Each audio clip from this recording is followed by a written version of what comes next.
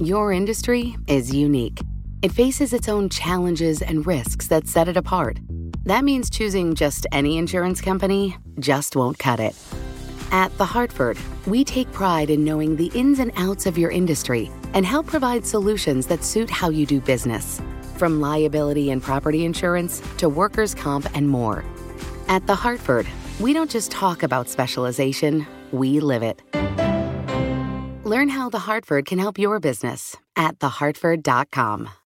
Collaborate for a greener future at the Bloomberg Green Festival, a groundbreaking celebration of the thinkers, doers, and innovators leading the way. From design and culture to technology, science, and entertainment. Hear from inspirational speakers and immerse yourself in climate solutions. July 10th through 13th in Seattle. Title sponsor, Amazon. Official airline, Alaska Airlines. Get 20% off using promo code radio20 at bloomberglive.com/greenfestival.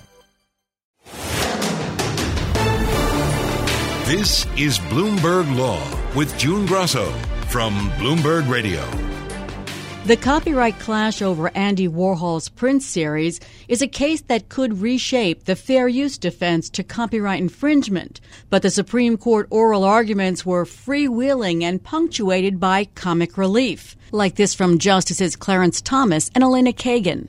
Let's say that I'm both a Prince fan, which I was in the 80s, and no longer.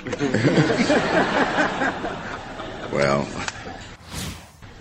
only on Thursday night.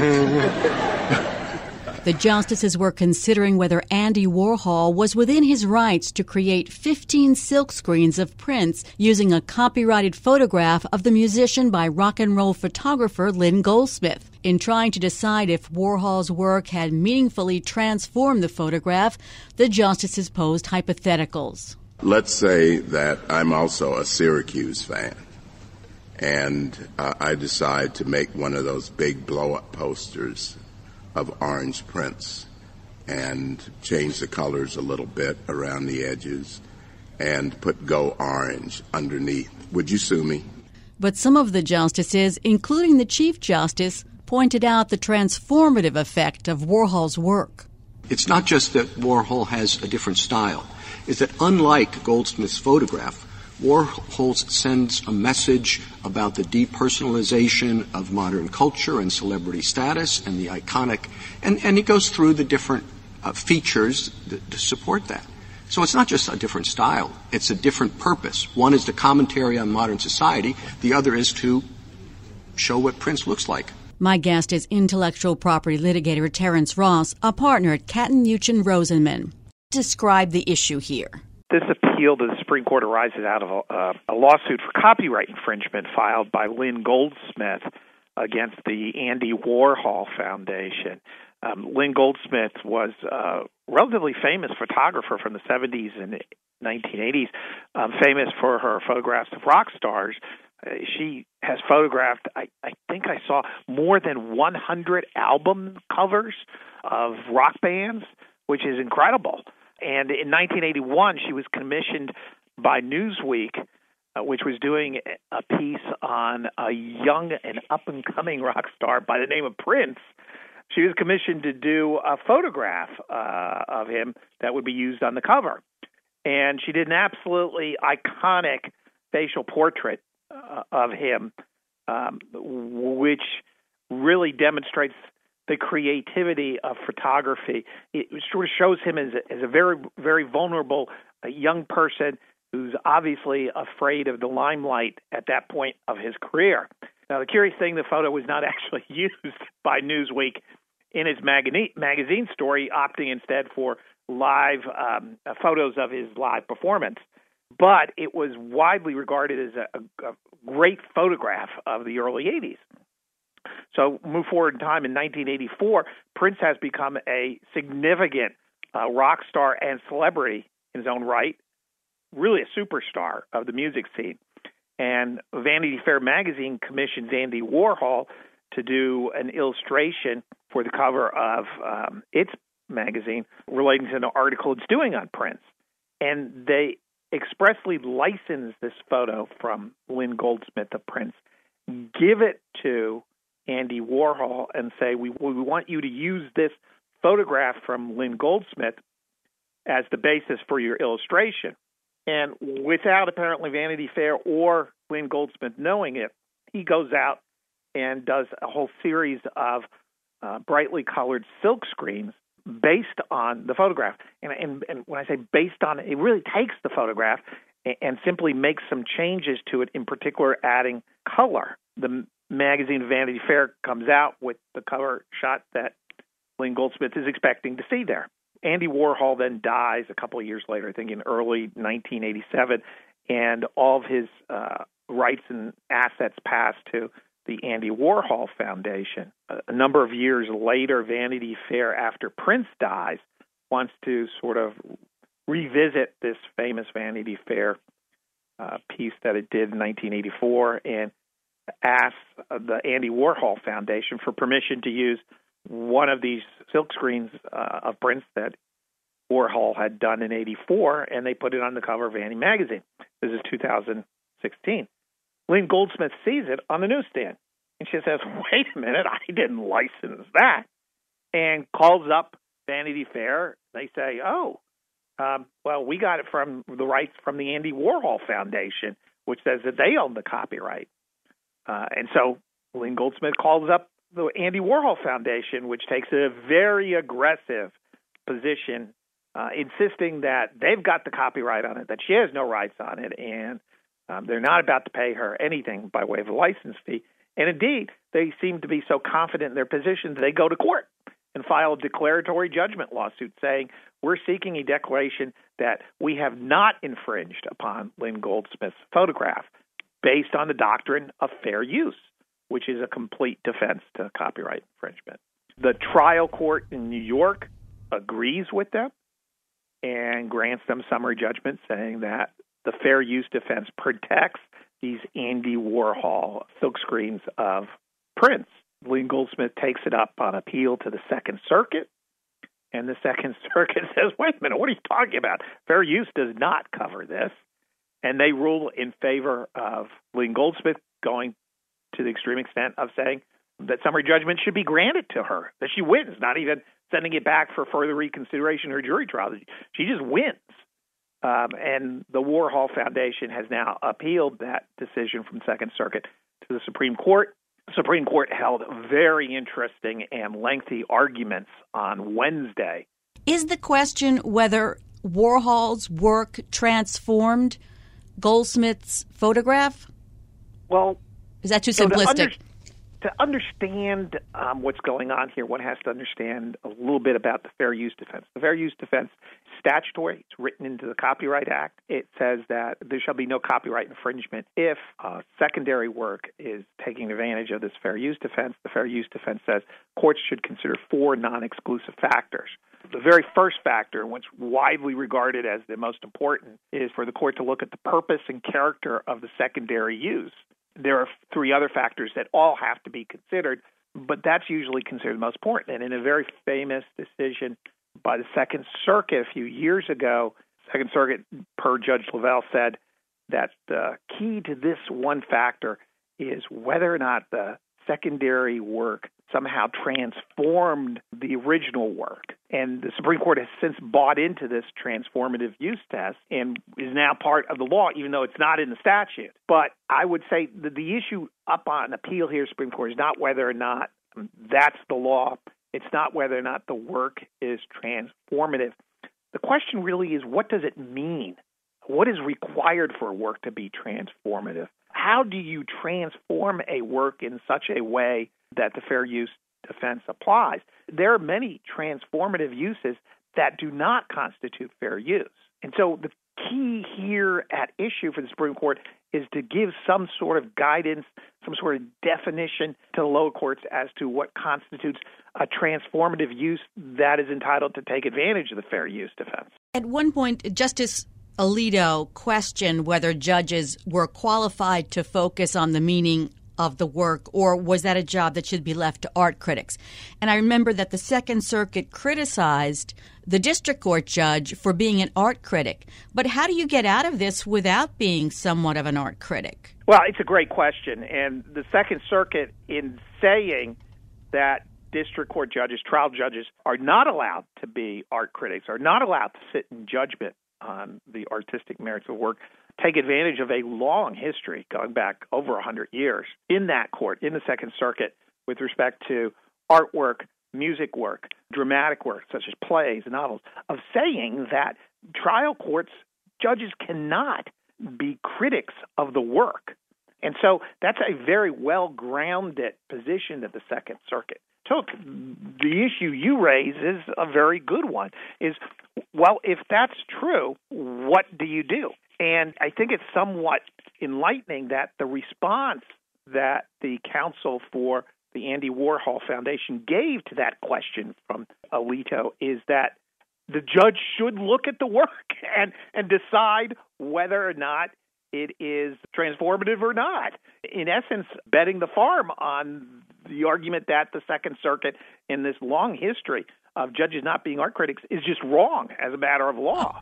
It's a very strong and aggressive position that the Warhol Foundation. I mean, you have to remember here, June, what Justice Alito started off that colloquy saying was, well, if Mr. Warhol were alive today, what would he say was the meaning of this work that transformed it? He wouldn't tell you, though, right? That's exactly right. And neither would counsel for the Andy Warhol Foundation. They essentially said, well, Mr. Warhol's testimony is not available, obviously, but it wouldn't have any meaning even if it did. It's up to the judge to look at it, which kind of surprised me. Which side did better in the oral arguments, would you say? So I was a little bit taken aback the extent to which you could place certain justices on one side or the other. We've talked about this before, June, but the passing of Justice Ginsburg and the retirement of Justice Breyer has transformed this court with respect to copyright law. Those two justices were the opposite ends of the spectrum. Justice Ginsburg taking a position that copyright should be strongly enforced, a really strong advocate for strong, vigorous copyright protection. And Justice Breyer was at the other end of the spectrum, opposing strong copyright protection. And so we were all wondering in the copyright community what this new court would do in this really important case. And keep in mind, June, this is the first time since 1994 that the Supreme Court has taken up a fair use question. And so it's not just a really important nodal point in copyright law that we're faced with, but a point in time in which we don't have the two principal advocates for the competing positions on the court anymore. And yet, notwithstanding that, it seemed that there were justices willing to step up and fill those roles. So on my scorecard here, I had Justice Kagan and Chief Justice Roberts in the camp that would say that this was a fair use. Justice Roberts, in particular, just came flat out and said, this is a different purpose. The Warhol prints had a different purpose from the photo. He said Warhol sends a message about the depersonalization of modern culture and celebrity status. For all practical purposes, said he's voting in favor of the Warhol Foundation. Kagan's remarks took a similar approach. And then on the other side, I had what I think are four justices for the position that this is not fair use. Justice Thomas, Justice Alito, Justice Barrett, and Justice Ketanji Brown, all of whom posed hypotheticals to the counsel for the Warhol Foundation that sort of took this whole transformative use and new meaning test to its ridiculous limits. Justice Alito, I guess, asked the question, well, if you'd simply change the photo so that Prince was smiling, would that be a transformative use because it changed the meaning from a vulnerable young rock star to a happy rock star? Would that be good enough? Similarly, Justice Thomas, he asked a really interesting question. What if all you had done was colorize the edges of the black and white photograph of Prince, such that they were the colors of Syracuse University, and you were intending to send a commentary on supporting the sports teams at Syracuse University? These sorts of hypotheticals posed are typically intended by judges to point out the ridiculousness of somebody's position. And so the fact that those four justices all went that route with sort of extreme hypotheticals sent a message to me that they are leaning towards this not being a fair use. I will point out the Warhol Foundation, to the extent I have this right at this point, the scorecard, would have to run the tables on the other three to get there. It's a very challenging case. Both sides say the potential stakes here are enormous, not just on the art world, but on publishing, on movies, and so on. Are they exaggerating, or do you agree with that? Oh, absolutely. This is going to be one of the most significant decisions with respect to secondary works of all time in Anglo-Saxon law. At issue is control of the original work by the artist for the original work. And to the extent that this is held to be not a fair use, I think the critics are correct that that will mean that the original artists have much more control over their works. The question is whether or not the next step in that argument is correct. Does giving the original artist more control over the work inhibit future creativity? And as we heard in the oral argument, there was a lot of discussion of licensing. Doesn't the right to license these original works to make changes allow you to still engage in level of creativity? This was not said in court, but look, you had very wealthy entities involved here. You had Vanity Fair, Andy Warhol. They clearly had the wherewithal to license the photograph again from Lynn Goldsmith in order to do these 16 colorized silkscreens. But they deliberately chose not to. It strikes me that Lynn Goldsmith was entitled to some benefit for her creativity in the first place, which she was being deprived of. So, yes, there is going to be a change in the bargaining power amongst artists as to secondary uses of original works. Whether or not it stops creativity, I just don't think so. Thanks so much, Terry. That's intellectual property litigator Terrence Ross, a partner at Catton Nugent Rosenman. Your industry is unique. It faces its own challenges and risks that set it apart. That means choosing just any insurance company just won't cut it. You need a company with extensive experience in specialized insurance. At The Hartford, we take pride in knowing the ins and outs of your industry and helping provide coverage that suits your needs. The Hartford offers insurance solutions that help mid to large-sized businesses like yours effectively manage risk, from liability and property insurance to workers' comp and more. With extensive experience in underwriting, risk engineering services, and claims, The Hartford goes beyond the expected to deliver innovative, customizable solutions and service that your industry, that your business demands. At The Hartford, we don't just talk about specialization, we live it. Learn how The Hartford can help your business at thehartford.com.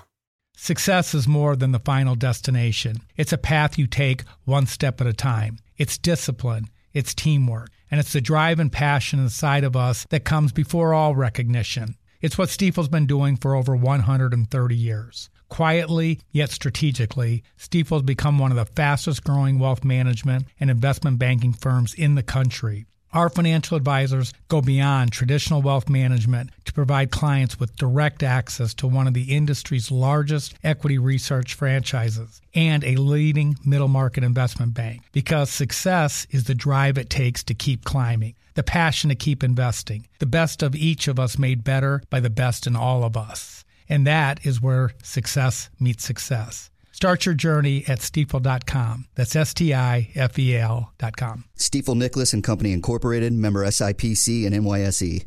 You know success when you see it. Or you think you do. The people in the spotlight. Athletes, actors, artists. But what about the people behind the scenes? You know, the ones who make it all happen. The lighting engineers, the sideline photographers, the caterers.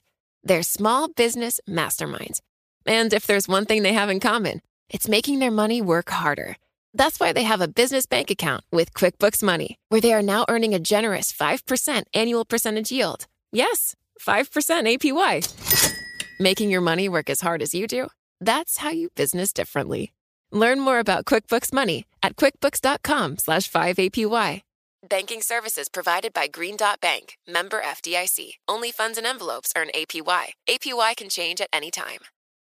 The Solicitor General's office remains the diversity pipeline for Supreme Court advocacy. The office, along with attorneys from state and local governments, sent the majority of women to the lectern last term. In total, 23 female government attorneys argued during the 2021 term, while law firms and academia sent 15. Joining me is Bloomberg Law Supreme Court reporter Kimberly Strawbridge Robinson, who keeps track of the numbers. So we've talked before about the number of men arguing at the Supreme Court vastly outnumbering the number of women. 4 women are arguing in the October session. How does that stack up? Is that about the same as usual or better than usual?